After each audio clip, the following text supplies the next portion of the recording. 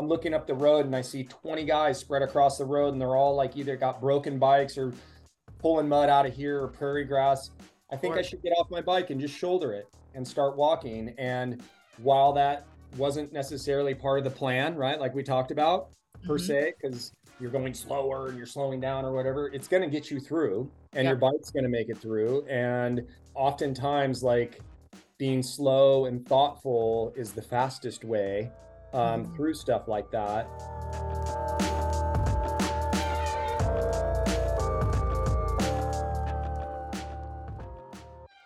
Today on Mindful Warrior Radio, we welcome our guest, Yuri Hauswald. Yuri is an absolute icon of the gravel cycling world. As a professional endurance cyclist for Giants Bicycles and the elite athlete and community development manager for GU Energy Labs, Yuri is also an innovator, storyteller, and mentor to many. He is probably best known for his winning the world's premier gravel bike racing event, Unbound, formerly the Dirty Kanza, in 2015 at the age of 44. Yuri is no stranger to adversity, and he shares with us today the mindset and motivation for facing challenges head on. I am honored and thrilled to share the insight of Yuri Hauswald on today's episode of Mindful Warrior Radio.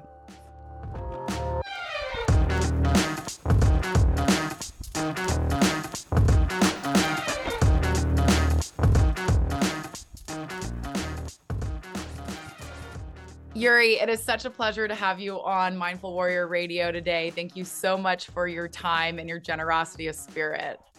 My pleasure. I'm really excited to chat about whatever you want to chat about and share my story, and hopefully inspire some folks to, chase their dreams. Awesome. You rock. So I'm here in Santa Barbara, California. I woke up early this morning and I went down to the coffee shop to get a cup of coffee.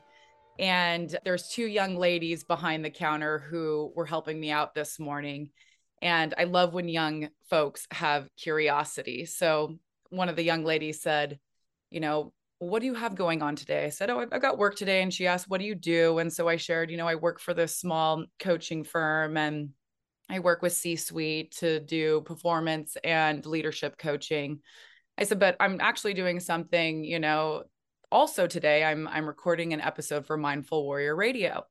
I said, I'm interviewing an athlete who is a gravel bike racer and rider. I said, are you guys familiar with that world at all? And they all kind of had their mouths like kind of slightly open, like kind of in awe, like, no, interesting. We don't know anything about that. And I said, I don't either, but we're about to learn today. And my background is in water polo, which is a low profile sport. If you're outside of the hub of California or even in different parts of California, 99% of the time you're explaining to people what water polo is. And, they're perplexed. How do you get the horses in the pool? I don't understand. And then you've got to explain there is no horses, And so I would imagine you're not a stranger to painting the picture of what gravel riding is. And for our listeners, I would love for you to do that for us now. Sure. Thanks. That coffee shop wasn't Handlebar Coffee, was it, by chance? It sure was. You know it. I know the owners of that shop, Aaron and Kim, are former professional cyclists. And I was actually just in there like 10 days ago and was catching up with Kim. So no way. She doesn't man the counter. She's over on the edge pulling shots, but she used to race professionally at the highest level. And her husband, I believe, won a stage of the Giro, which is huge for an American. So one of my favorite cafes. So all you listeners out there, if you ever go to Santa Barbara, make sure you go into Handlebar Coffee and say hello to Aaron. So cool. What a great way to prepare. I was all in the right energy. You totally were, because I was just there like 10 days ago. So gravel racing. Imagine sort of the crossroads of road racing and mountain biking. So not pavement, but not technical single track per se, which is sort of what people assume when they think about mountain bike racing, but more of like open Midwestern gravel roads. Now there are sort of like, there's like a grading system kind of different types of gravel. There's like small gravel, like kitty litter. There's big chunky stuff. There can be sand. There could be huge washes and ruts and things like that. So sort of the definition of gravel can span a spectrum of different things. But for the most part, gravel racing, got its start in the Midwest, where there are massive grids, hundreds of miles of gravel or dirt roads for, farming communities out there. Yep. And as people have gotten tired of issues on the road with motorists and cars, or maybe somebody is a little overwhelmed or afraid of the technical side of mountain biking, gravel in the last 13 or so years has popped up as the fastest growing segment in cycling. Wow. Gravel racing distances can be anything from 25 miles to 350 miles. It sort of runs the gamut there in terms of distances, but sort of the standard for most races is to have a couple different distances, like a 50, 100, a 200. So like they've sort of raised the bar of like expectations in terms of like distances. Sure.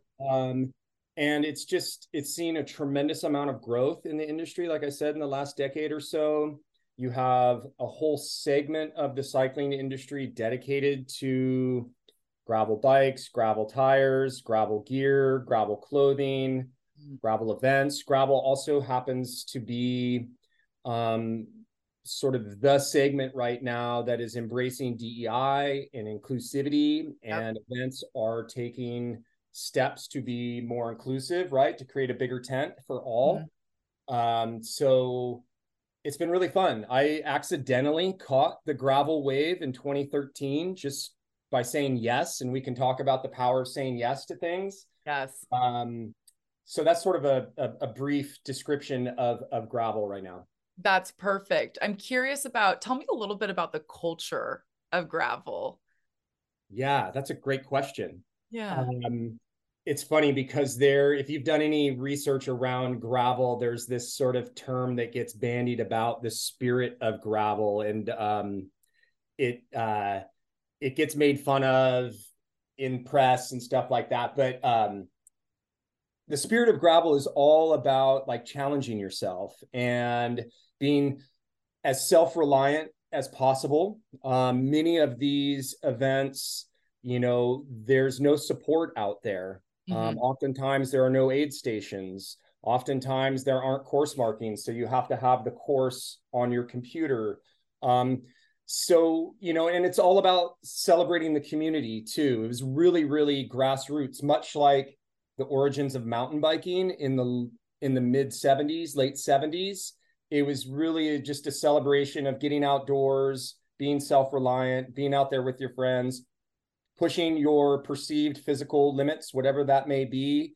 And at the end of the day, like being more excited about just finishing than your placing, not being so caught up in your performance, but just getting it done and then having a celebratory beverage possibly with folks at the end of it to cheers what you've all accomplished, because there are long days out there in the Midwest at times. And now gravel is global for sure. It's blown up and we can get into that. But I find it a really inclusive space. And it's been fun, like I said, to sort of stumble into it just, about 13 years ago or so. Awesome. Tell me a little bit about what the grind of gravel is like, because you just shared with us these different ranges, anywhere from 50 mile to 350. And for people who are not familiar, I mean, I don't know what that would take on a bike, and we're looking at ranges of 24-hour days or 24-hour races to 25 hours plus. And something tells me you haven't limited yourself just to that as well. I would imagine you've done some treks and adventures in your life. So share with me a little bit about the grind of it. And even if you can, like, take me into, as a fellow athlete, the dark places you can go in the training and the push of it. So a little bit of that kind of, what is the grit and the grind that you need in gravel? Yeah. Oh, wow. This could take a long time to answer. So I'm going Okay. to step back a little bit just to give your listeners a bit of perspective about my background. Um, I played lacrosse in college. When I graduated from college, I didn't have any avenues for me to continue playing. I wasn't good enough to play pro like box lacrosse. And I discovered the bike at the age of 24 while teaching at a prep school in Pennsylvania with some friends, some teachers who shared their passion with me, fell in love with mountain biking. So I sort of caught the tail end of the heyday of mountain biking, the Norbis series, which was like the big race series at that time, and fell in love with it. Gradually started doing longer and longer events. So, 100-mile mountain bike race. And then I would do like an 8-hour race. And then in 2005, a dear friend of mine dared me to do a 24-hour solo mountain bike race because that was super popular at that time. I'd never done anything like that, but he had made the observation in our years of riding together that like as the day got longer, I just seemed to get stronger. I'm more of like a diesel engine than a Ferrari. Yes. And Yes. so I was like, okay, buddy, like I'll do the 24, but you have to be my mechanic. So you get to stay up, watch me through all of this, help me through it. And somehow I won my first 24-hour solo race in 2005. That qualified me to go to World Championships that year, which were in Conyers, Georgia. And those who know their Olympic history, in 96, that's where they held the first mountain bike Olympics, was in Conyers, Wow. Georgia. Mm-hmm. So there was a bit of mystique and history as we were racing the course there. Um, and I ended up getting ninth at World Championships, and that allowed me to turn pro at the age of 36. Wow. Now, those three letters didn't change anything in terms of like my working situation because it wasn't like endorsements came rolling in. Sure. I still had my day job as an elementary school teacher, and it was just something that I loved doing. So fast forward like, another 6, 7 years, and I had the opportunity to, because I work for GU Sports Nutrition. We were working with an event in the Midwest, Kansas, Emporia, Kansas, to be exact, which is sort of the epicenter of gravel. Which at that point I didn't even know what gravel was. Sure. But we supported this event, and it was a 200-mile event. It was like, ooh, that sounds interesting. I wonder if I could do that. I went out there, and I ended up having a really good day in the prairie and got a taste of this new cycling segment that I'd never experienced before Wow. and fell in love with it. Like literally was bitten by the gravel bug out Yeah. there.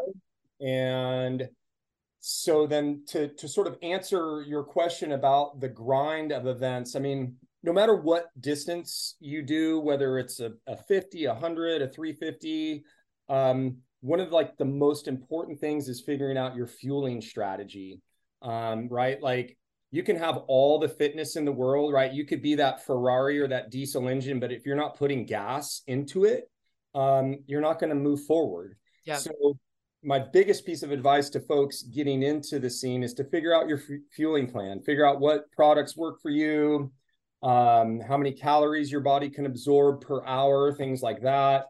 From there, then you can sort of knuckle down on doing more specific type of training to help you train for that distance. Mm-hmm. But so like the typical grind of gravel, and let me also state that gravel has changed significantly since when I got into it. It has grown Oh, and gotten sure. super popular and gotten extremely fast, Yep. like crazy fast. Like I can't even touch. So I won Unbound in 2015, like arguably this event we're talking about, Yes. arguably the biggest gravel event in the United States. I can't even come close to like the top 50 anymore because it is Wow. just so fast and competitive. Obviously, my age plays into that a wee bit, but just it's a really popular segment right now. So you have a lot of pros focusing on that. The road scene's not super strong right now. So a lot of folks are coming to gravel where they're able to make a living as a professional racer, and Yep. it's just taking performances through the roof. So gravel races are kind of like they're like a race of attrition, back sort of in my day, air quotes, it would start pretty fast and just slowly grind people out of the group. You know, there'd be Yes. selections made, flats. I mean, flats and mechanicals are a part of any gravel ride, unfortunately, Right. particularly in the Flint Hills, which is where Unbound happens. And it lives up to its name of Flint, super sharp rocks all over the place that eat tires alive. Wow. Um, and so it's a race of attrition. You have to be smart. You have to like meter out the matches that you are doing, because you know, depending on what distance you're doing, you need to think about the next few hours. You know, how am I feeling? Do I need to like burn that match to get up to that next group, or will I bring them back later? Um, there's a lot of patience involved in gravel racing. Like using your head maybe a little bit more than your legs at times. Mother Nature always plays a factor in the Midwest, whether it's heat and wind or gnarly mud, or one year they had a tornado come through out there. So Mother Nature always throws some sort of curveball at you, particularly in the Flint Hills. But when I was doing Unbound, really on a more competitive level, you would find smaller groups of people kind of breaking away and forming groups. But now, most recently, in the last few big races, the pros are all at such a similar level that a lot of these races are coming down to sprints now, which was kind of unheard of for a while. Wow. So they're all racing really tactfully, watching each other. And they're all at such a high, similar level that they're not able to necessarily shake someone unless they have a mechanical. And so most recently, the Big Sugar event, which just happened in Bentonville, Arkansas, which is a burgeoning, like growing hot cycling hotspot, big time. It came down to another sprint. Wow. And that was like the third or fourth sprint finish for some of the top pros this year. So yeah, while it is a race of attrition, like for the top end folks, they're being really tactful and like playing it out to the last finishing shoot and then attacking each other and see who's strongest. I mean, gravel racing is super dynamic. There's also, you know, a lot of teamwork involved too. Even if you don't have, you know, a teammate, you Sure. find yourself in little like prairie groups out there, you know, battling the wind or the conditions. And, you know, in my 13 years of doing it, I've made some lifelong friends because you have that shared experience of, you know, suffering is too harsh of a word, but sometimes you're suffering. Yeah. The shared experience of getting through a really, you know, hard effort or something like that, and battling the conditions, and pace lining, for your listeners who maybe don't know, riding behind each other. So you're working less hard than the person Right. who's taking the wind, and then you take your turn. And, you know, oftentimes you'll share snacks with somebody's out of food in between aid stations or Yep. water. So there's a lot of camaraderie too, that I've found really impactful and powerful. And like I said, I've made some lifelong, like familial type friends Yes. that have led actually to some business opportunities for me out there now as I begin to shift away from being a racer. And I'm not sure what I even call myself these days in terms of like gravel racing. Sure. So I don't know. We can hone in on anything that I spouted there. Yeah, no, I mean you're painting such a beautiful picture of, you know, what that looks like, and I think you're continuing to land me in what is, you know, what does it look like to be on these insane, they're like adventures. They're not even they're like journeys. They're, you know, they're races, but I mean, there's so many elements. And I think what is emerging for me right now, just to get a focus in the things that you shared, is what would you identify as one of the most significant examples of discipline in, let's say, a race for you? What would you highlight as the most, significant example of discipline? What discipline do you lean on the most when you are in competition? Uh, that's probably morphed and changed a little bit as I've slowed and aged. So maybe early on, the discipline maybe I leaned into would be to trust my training around certain power zones that my coach and I figured that knew that my diesel engine could run at a high efficiency for long periods of time. Not super fast. I'm definitely wasn't fast, but I had the ability to hold good power numbers for long periods of time. And so, sticking to that, having the discipline to know that, like, if I burn too many matches and go beyond that zone, that's going to come back to haunt me in 50 miles or 25 miles, or maybe around the corner, I'll be done. So having the discipline to follow that plan, and that applies to anybody in your audience, knowing what your body is capable of, identifying that if you work with a coach or not, and then sticking to that plan. As I've, sort of aged out of the front end, but still race a lot. I guess the discipline I would say I lean into a little bit is sort of like, not, I guess, being patient, and sitting on using others more than I might have in my earlier days, kind of hiding out in the back of the group, saving energy, stuff like that, being a little wily, the coyote kind of just hanging out back there, make sure I'm taking food in and stuff like that, and taking advantage of the terrain when it suits my skill. I am not a climber. I'm like 190 pounds, which is not a cyclist typical build. Yeah. So, but when it's flat and rolly, that's where I can really get, the engines going. And so taking advantage, knowing, like, being disciplined enough to know to wait for those sections, or to figure out how I somehow struggle through the climb, knowing that on the backside, the course is going to open up and suit me better. And knowing that if I get dropped from that group, that's okay, because I might bring them back on the backside, not being overwhelmed by that feeling of getting dropped, which happens all the time. More than I'd like to say I get dropped. So, sure. But just being patient. I think patience is a great discipline. Well, and then obviously, like, I have this whole thing about P mantras, persistence and perseverance, and all that stuff comes into play. Yeah. But I think those would be the examples of being disciplined out there. And then keeping your cool, remember, like, why you're doing this. It's supposed to be fun. Yeah. It's supposed to be fun at the end of the day. And if you're not having fun, if you find yourself miserable, if you're getting cranky with other folks out there, like, you need to check yourself. Sure. Because this is a really, we're blessed to be able to do this, whatever it is. And at the end of the day, it needs to be fun. Yeah. Yeah. I think, so I'm really hearing you when you're saying trust your training and the patience. You said trust your training, patience, and keeping your cool, and tethering that to fun. And I want to talk about joy a little bit in times of hard times with you, but trusting your training, being patient, and keeping your cool. And I would say you got to be patient and keep your cool to trust your training. So I would imagine there's times where you're on a threshold where you're getting antsy, or like you're getting dropped from a group and you're going, like, okay, like, I have a plan, but is the plan changing in this moment? And you've got to make decisions under pressure almost, right? Or you've got to choose to lean in and stick to that trust of training or plan, or you've got to choose to say, okay, is this actually time where I pivot in mile 70 of 250 or whatever it may be, the cadence of your races. But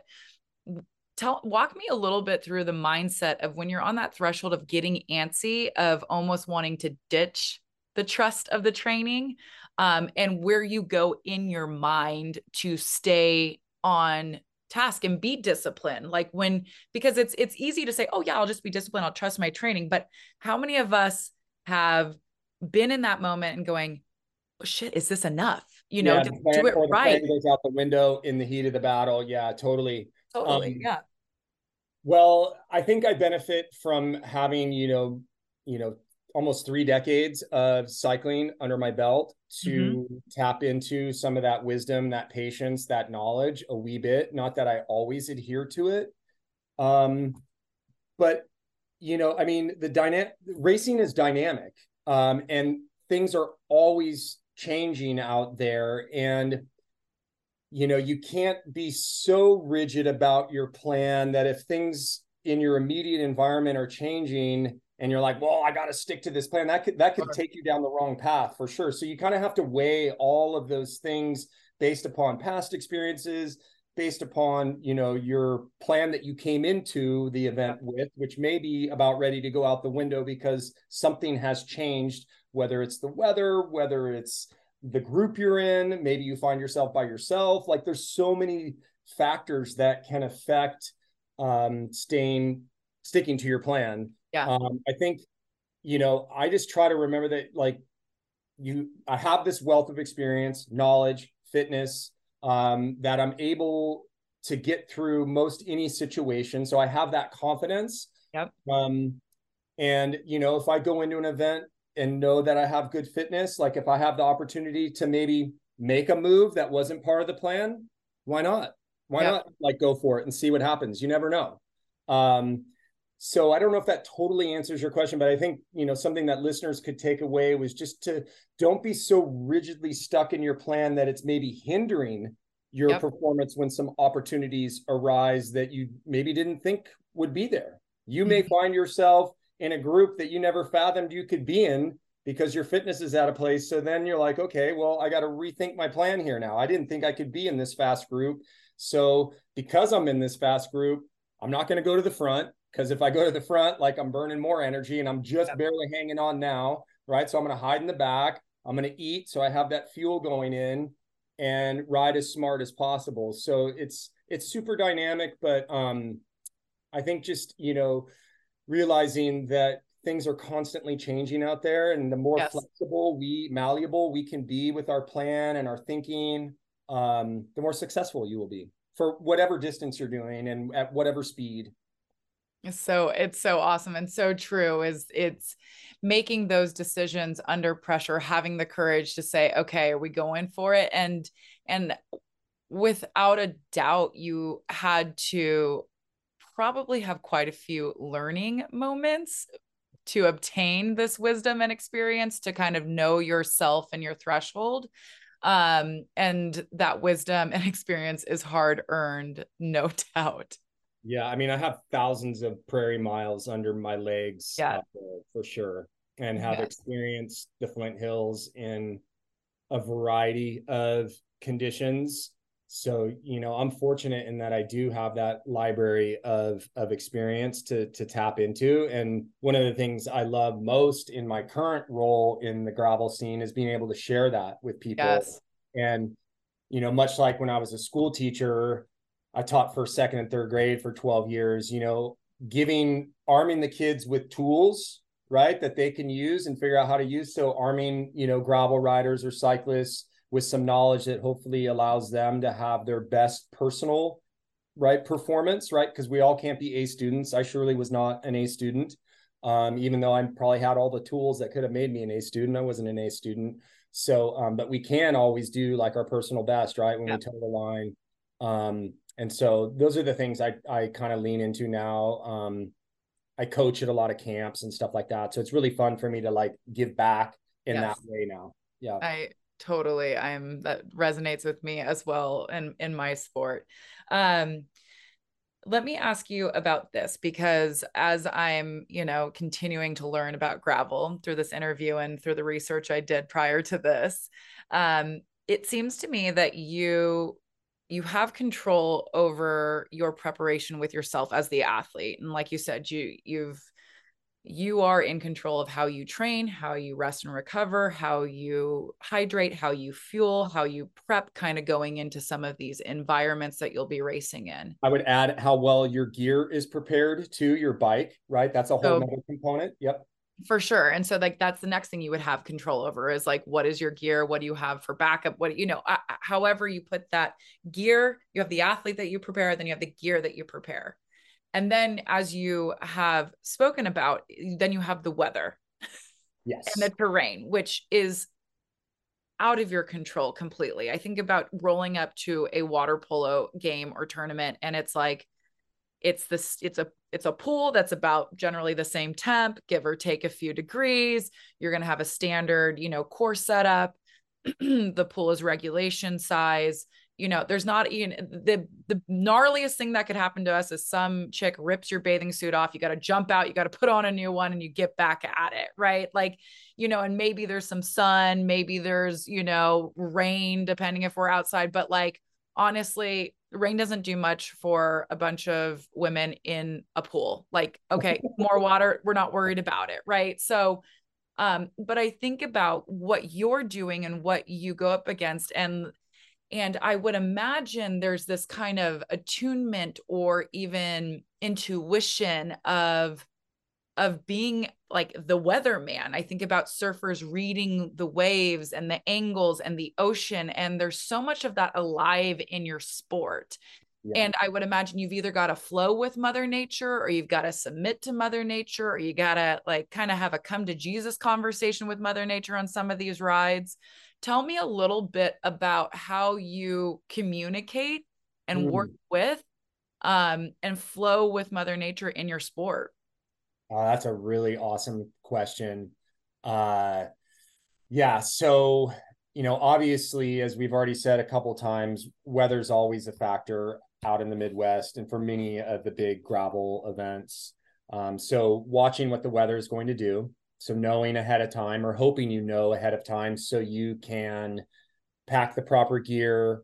Maybe you're packing extra tubes or an extra. Well, so the funny piece of gear that people often question is like a mud stick. So think of a painter's stick, that stirs the paint. So the mud sticks are used to get the mud off of your wheels and bike frame because it plugs your bike up and then it won't roll anymore.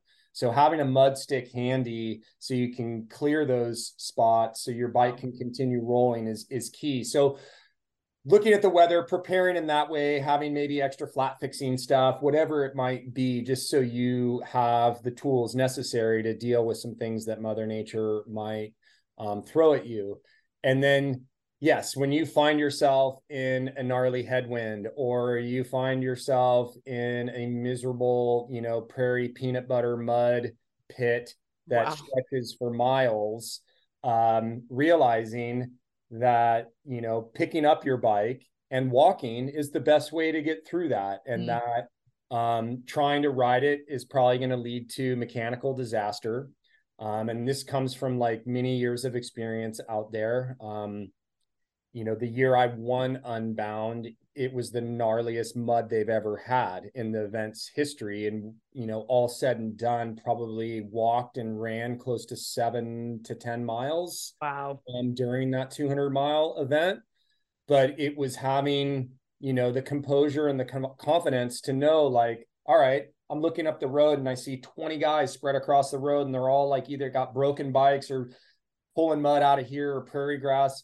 I think I should get off my bike and just shoulder it and start walking. And while that wasn't necessarily part of the plan, right, like we talked about per se, because you're going slower and you're slowing down or whatever, it's going to get you through and your bike's going to make it through. And oftentimes, like, being slow and thoughtful is the fastest way through stuff like that.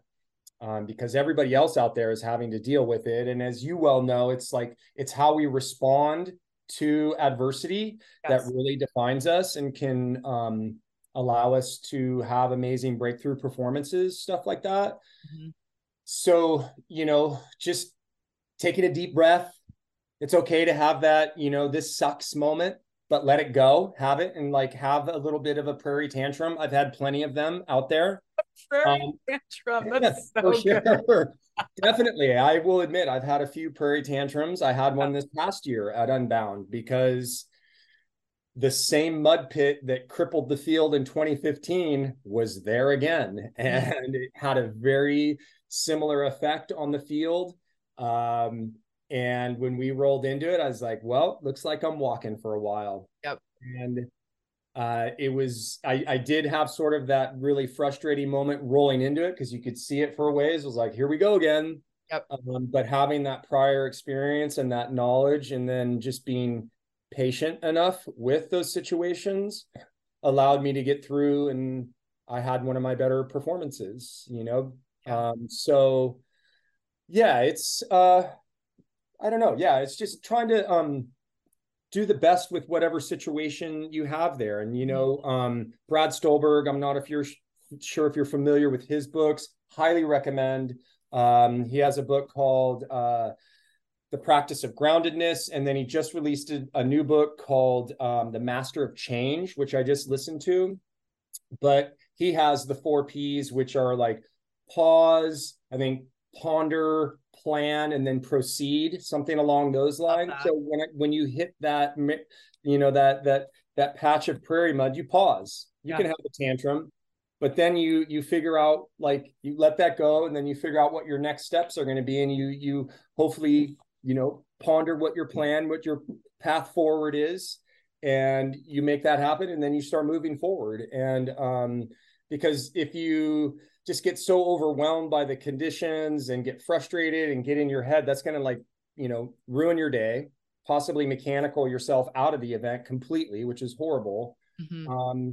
And I'm pretty proud to say that there are very few races in my long career that I have not finished. You know what I mean? Like, whether it's me walking across the finish line with flat tires or something like that, like, I like to finish what I started. And whether that's at the front end or the back end, right? You want to get it done. And so oftentimes we have to throw that plan out the window, have to take a deep breath, take that pause, have the tantrum, figure out the next steps, keep moving forward. And you're going to be super proud of yourself when you get through those conditions.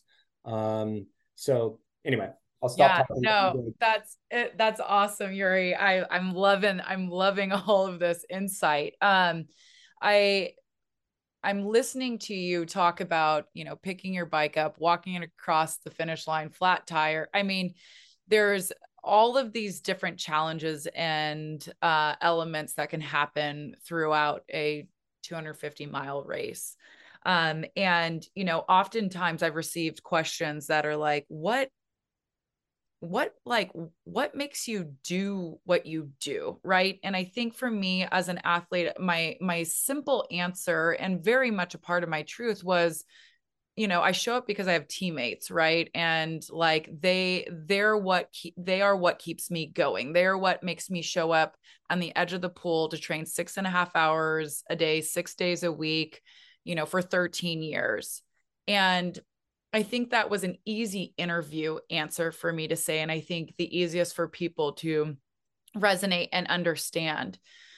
But as I often look back during that time of intense training, when I was really in the thick of my career, like, there was some sort of crazy in me that made me want to show up and go through the challenge of training for the Olympics not once, but 3 times in a row, and to be pummeled by training and to wrestle a giant Hungarian woman and have my suit wrapped around my neck and, get the crap beat out of me, essentially. And I loved it. And I was like, it felt real. It was like, it was so purposeful and it was meaningful to me. And I almost still search for the reason why, what drove me? What kept me showing up to the crazy town? And no doubt, Yuri, what you're doing is crazy town. Like, it's not normal what you guys do in gravel, to the point where you're like, I'm going to walk through snow, with my bike over my shoulder. And I'm going to say, this is great. We did it. I'm grateful.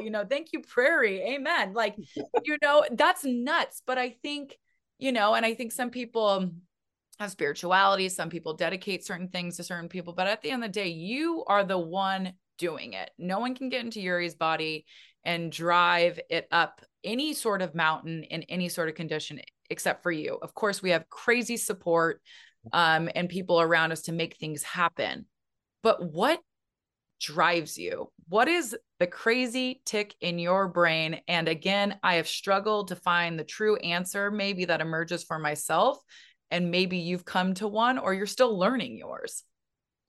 Man, that's a great, difficult, complex question. I think, we obviously share some commonality in some of the things that drive us, for sure. And I would like to just start by saying, I don't think there's anything special or unique about me and my why, or plural whys. I'll step back and say, I've always been an athlete. I was never a gifted athlete, but I played soccer, baseball. When I went to Robert Louis Stevenson, I discovered lacrosse. I'd never played it before. That became my sport. And then it was lacrosse, baseball, football there. College was lacrosse. So sports have always been a part of my life. And I think a lot of it came from the team aspect, like you spoke of, right? Wanting to honor your teammates, your community, your family, the camaraderie there that comes out of hard training days in the pool, things like that. Share the shared suffering, the shared elation, the shared sadness. All of that is really enticing and powerful, and is part of my why, I would say, even though cycling is not seen as a team sport. I do feel like I have a community of folks around me, and have for decades, that have helped support me. And, on some level, I don't want to let them down. Not that I'm competing for them, but they're, mechanics, my wife, sponsors, things like that. You want to like live up to your own personal expectations, but maybe any expectations they may have of you or hopes for you. I would also say, in terms of my why, like, and maybe there's something wrong with me, maybe this gets to the crazy. Yeah. I've always enjoyed pushing my physical limits. I've always, and I guess, like, if I had to put my finger on something, and I don't understand the chemistry of it, but like, right, the endorphins, right, that are the chemicals that are triggered in our bodies, in our brains, when we go into those states, because there's various states that you can go through when you're pushing yourself physically. But I guess I've always found some sort of pleasure, joy, from doing that physically. And then, also part of this question of why, particularly later in my cycling career and doing these long distance events, when you are just, you have a lot of me time. Oftentimes you're by yourself for hours, hundreds of miles. And I have, a well of like emotional pain or inspiration that I tap into when I start to feel sorry for myself, or, like, oh, I can't do this. And that comes from my father, who passed from cancer 17 years ago and had an extremely rough go with it, watched him die. And he was my biggest fan. And he never got to see me turn pro on the bike, but he loved it that I was getting my ass kicked all the time as I was coming up through the ranks, because he just thought it was, part of the process, pretty funny. And so I try to honor his spirit when I'm out there. And I think about him. I've had, early in my 24-hour solo racing days, countless moments where you just start crying at like 2 or 3 in the morning. You're out there, and I have tattoos on my arms to remind me of my dad when I'm riding. Tap into, there's something really powerful about that emotional energy that I find motivating. And then, more recently, I guess the last 11 or so years, my wife is a stage 4 cancer survivor, and was given a 10% chance to live. And she has been my biggest support person throughout my whole racing career. And so, anytime I feel bad for myself, I tap into what I've seen her deal with, the pain, the suffering, the setbacks, stuff like that. And it really makes what I'm feeling like trivial, insignificant. It's like, it's kind of like the smack in the face, right? Like, come on, Yuri, like, this is nothing.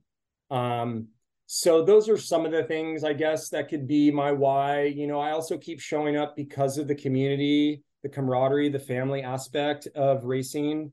And some of that is due to the fact that, I'm an elder statesman, I guess, now, of sorts, and I've been doing this a long time and have a lot of friends and family in the industry.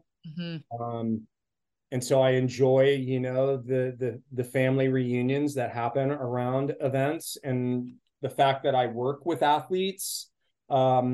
I have a deeper relationship with them, for better or worse. I consider them family too, and I probably get too close to my athletes. So when you have to have hard conversations, it's not that fun. But so I think there's layers to my why. But I think at the root of it, I've always been like hardwired to enjoy pushing my limits, not in some like twisted, sick way. Some people might think it is, or because I was athletically gifted, because I'm not. I just have a good work ethic. And I'm not afraid to train hard and put in the time that it Mhm. takes to race 200 miles or 350 miles or whatever it is. So anyway, that's Yeah. my long-winded why answer. But it is that complex, right? And there can be that many layers, and there's depth into it. There has to be, if you're choosing to show up and do what you're doing on a daily and signing yourself up for it. And I think, early on you were talking about how your friend dared you to do a 24-hour solo. And I was like, yep, this guy's got a serious curiosity of what his full potential could be. And I've even thought my own personal fear is, not getting the most out of myself. What a Yeah. waste, right? Like, and so I imagine there's a little bit of, yeah, tell me what's coming up for you. Well, that really resonates because, and this applies to everybody that's listening right now, is we always sell ourselves short in terms of what we think we're capable of. We are our own worst enemies, right? When you're having a bad day, you start talking to yourself in your head in horrible ways and beating yourself up, and things that you would never say out loud to a friend, but you're saying them to yourself. Absolutely. And we also underestimate what's possible. And I use this line a lot, but I've enjoyed like redrawing that line in the sand of what's physically possible for me, particularly, since I became pro at a very late age, when a lot of people are stepping out of the scene. When I turned pro at Yes. 36, most folks are hanging it up. And then when I won Unbound at 44, like that's unheard of. Then, I mean, Yeah. now like 44, like I said, I'm not even close to the top 50 at all. So like it's a completely different beast. So it's not apples to apples anymore. But just like redrawing the line of Yep. what is possible for you. And we can all do that, no matter if you want to do a 50-mile ride, a 250-mile ride. Like if you put in the work, you figure out a plan, nutrition, training, gear, all of that. I guarantee you that you will surprise yourself what you're capable of, for sure. And that is a joy, and it's fun to continue to learn new things about yourself in different ways. And I think that has got to be a bit of the addiction to, like, okay, what can we break through today? Even if it's like, I chose to put one or two different kind of fuel snacks in my pack, and it's down to the smallest little detail, or like the biggest event that you can complete for the first time that you maybe didn't anticipate that you could. Well, to that point, so just to give some folks a little bit of historical context. So in 28, because we've talked about this distance a few times and haven't really mentioned what it was, but in 2018, Unbound introduced an event they called the XL. So that was the 350-mile self-supported event. That year, they only invited 34 people to do it because they weren't sure, like, if people would want to do it, if people could do it. And I happened to be part of the first invitees. Wow. My knee-jerk reaction was, no way. Like, I didn't, well, while I thought I was physically capable, I wasn't sure I wanted to go there mentally. Like all the Wow. layers that you have to dig through to ride 350 miles. And I actually texted two of my dear friends who are endurance legends, Rebecca Rush. She's a 7-time world champion, dear friend of mine, athlete I've worked with for years. And then Jay Peterberry, who is a bikepacking endurance legend in the sport. I texted both of them. I was like, I'm assuming you guys got the invite. Like, are you guys doing it? And they both wrote back like, oh yeah, like, are you doing it? And I was like, well, I'm not so sure. And then they kind of heckled me a little bit. I was like, okay. So I bowed to the pressure, but I'm very glad I did, because I surprised myself. I ended up getting second, not that far behind first that year. Wow. And it was a really powerful, Wow. amazing experience. My wife was there. She got to witness my finish. She was also at the finish in 2015, which added more fuel to that fire when I won. But it was a crazy experience, and Mother Nature threw everything at us that year. And I don't ever need to do it again, but I'm glad that I showed, myself that I could get through it. And yeah, it was an amazing experience. That's, in that library of experiences that I can tap into now of racing. Not that I will ever do a 350-mile race again, But yeah. Oh, wow. That, I mean, you are absolutely no stranger to doing challenging things. And I think, even in the sport of gravel and in life as well. I mean, you spoke about, losing your dad to his battle with cancer and supporting your wife, a cancer survivor, through her Yeah. stage 4 cancer. What what has kept you tethered to hope and joy during these trying times? Oh, Uh, well, that, I may not give the answer that I think, well, I'm going to give an answer that's real to me is that, um, oftentimes there isn't joy in those situations, right? Sometimes things just suck and you have to deal with that suck, and figure out a way through it, much like, I've had to deal with, or you've had to deal with Agro-Hungarians, or I've had to deal with gnarly mud pits or Yeah. conditions, whatever. You have to figure out a way through that suck. Life is not always joyous. Yeah. Um, but I do think that when you get through that mud pit of suck or whatever you want to call it, that the joy you do find on the other side is possibly more powerful and more meaningful because you did go through that Yep. time of, um, you know, whatever you want to call it, unhappiness or darkness or whatever. Um, and I think the most important thing in all of that, though, like, is just continuing to move forward, whether it's baby steps or long strides or whatever. Like, if you can find little ways to continue moving forward through that suck, like, you're eventually going to get through it, Mm-hmm. most likely. I mean, and I will say that, like, obviously, not everybody makes it through a battle with cancer. My Yep. father, my wife was lucky. She survived and is thriving now. So, but yeah, I do think that on the other side of suck is often, joy and happiness that we didn't think would be there, but it is there because you kept continued showing up and moving forward, even though it sucked. Maybe it was 2 steps forward, 1 step back, but you're eventually moving forward. And yeah, so I mean, I broke my leg last year talking about Gosh. periods of suck, and I Yeah. was confined to a couch for like 13 weeks because my leg was immobilized. Um, and so, when your life is sort of tethered and Mhm. all around a bike and that goes away, Yep. like, that was definitely a mud pit that I had to figure out a way through and keep my sanity and find some sort of joy or meaning in it. Mm-hmm. But yeah, so life's not always joyous. Everybody, I think, can identify with that. But I think if Yeah. we can find ways to embrace it, and deal with it in the best way that you can, maybe that's seeking therapy, maybe that's talking with friends, maybe that's being out in nature, whatever it is. Mm-hmm. Like, as long as you're taking some positive steps to try to deal with it, like, you're going to get through it and you'll find that joy and happiness on the other side. It may take some time, but it does exist on the other Yeah. side.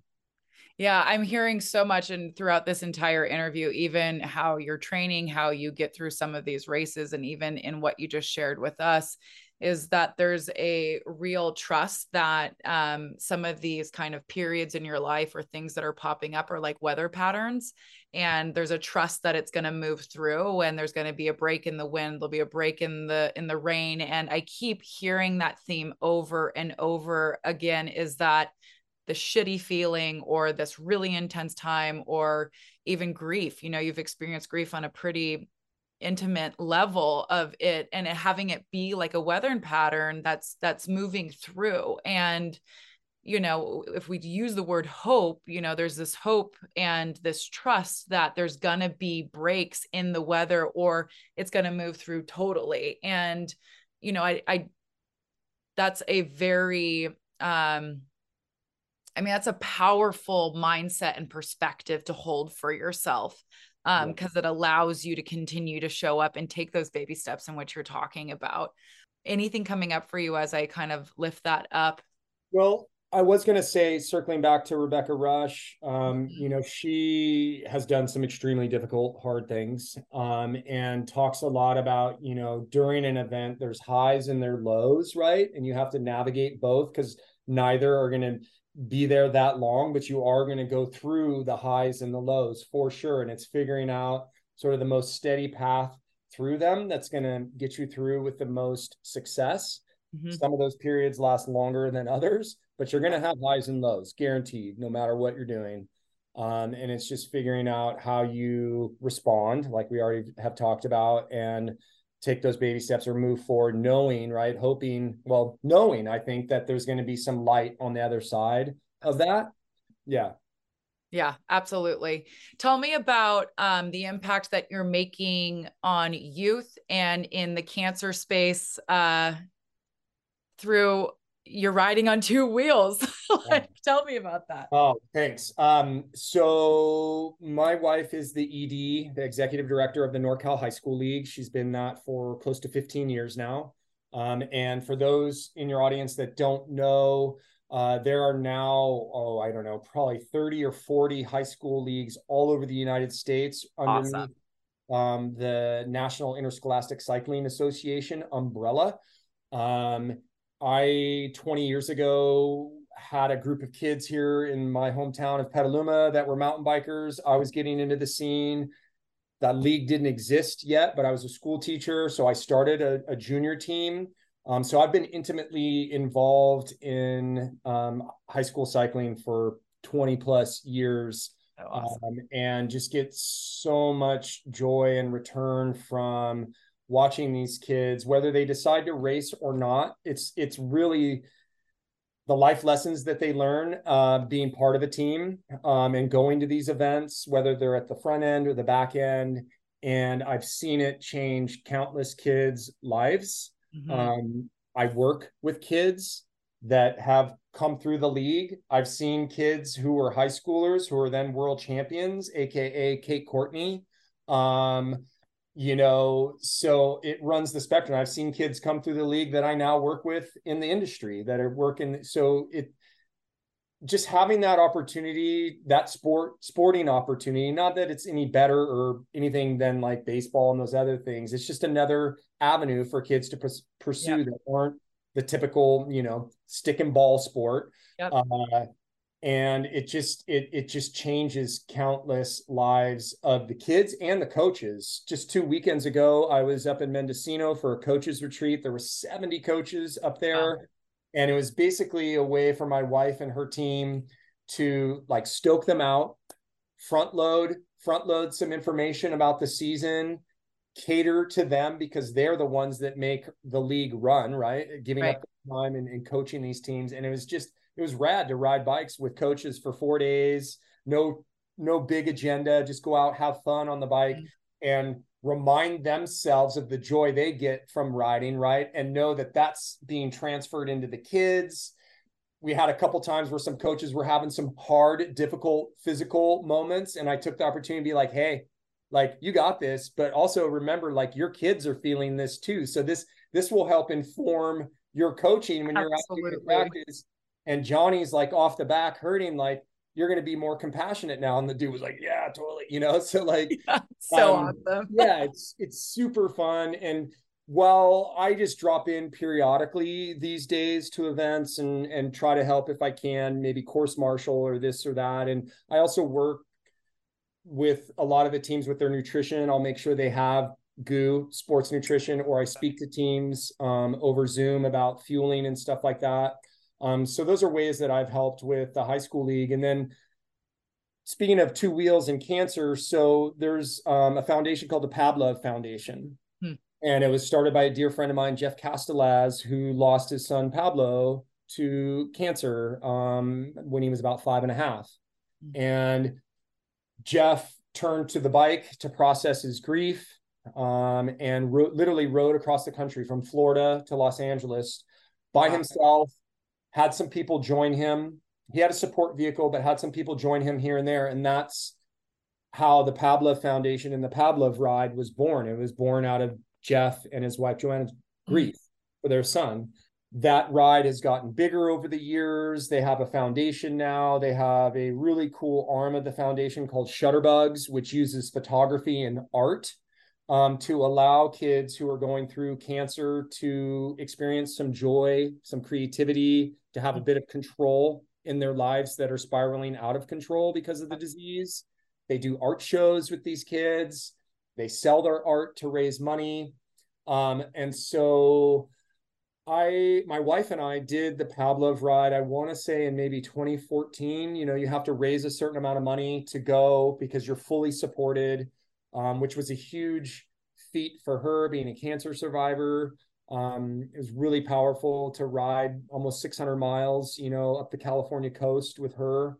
And then I returned for multiple years after that as a ride lead. So ride pace the different groups and help.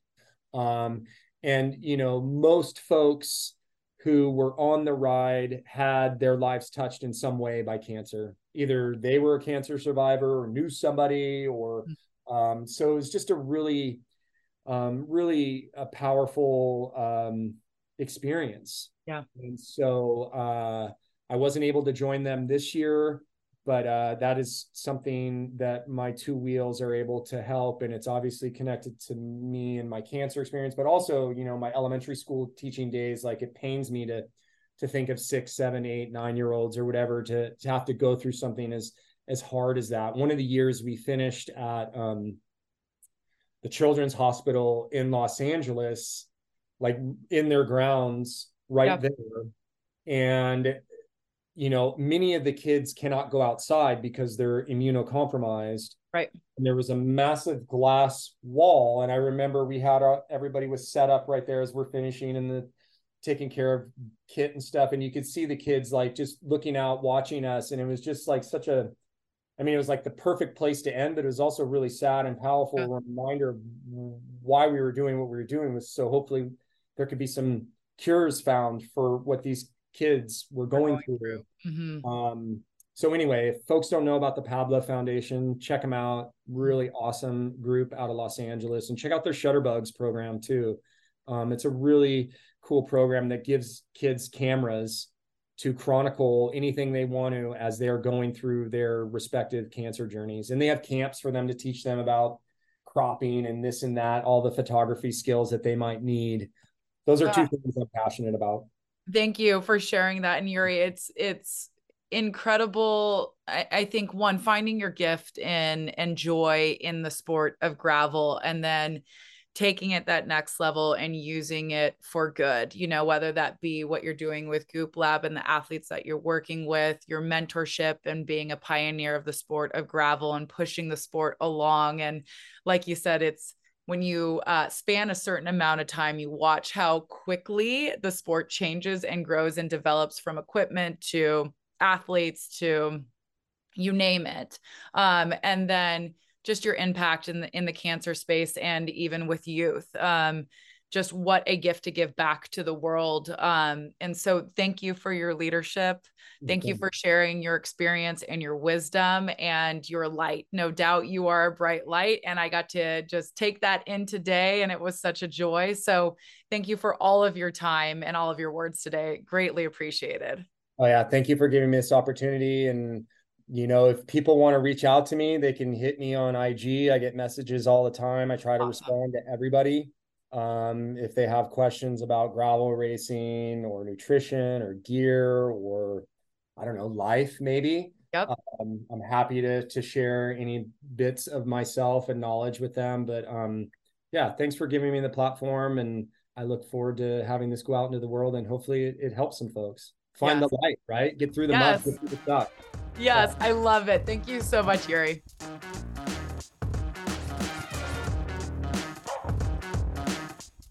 Thank you to those who joined us today. If you enjoyed today's episode, please take the opportunity to share with a friend, follow Mindful Warrior Radio, and leave a review. To learn more about Mindful Warrior and Mindful Warrior Radio, please follow us on Instagram at The Real Mindful Warrior, and check out our website at www.mindfulwarrior.com.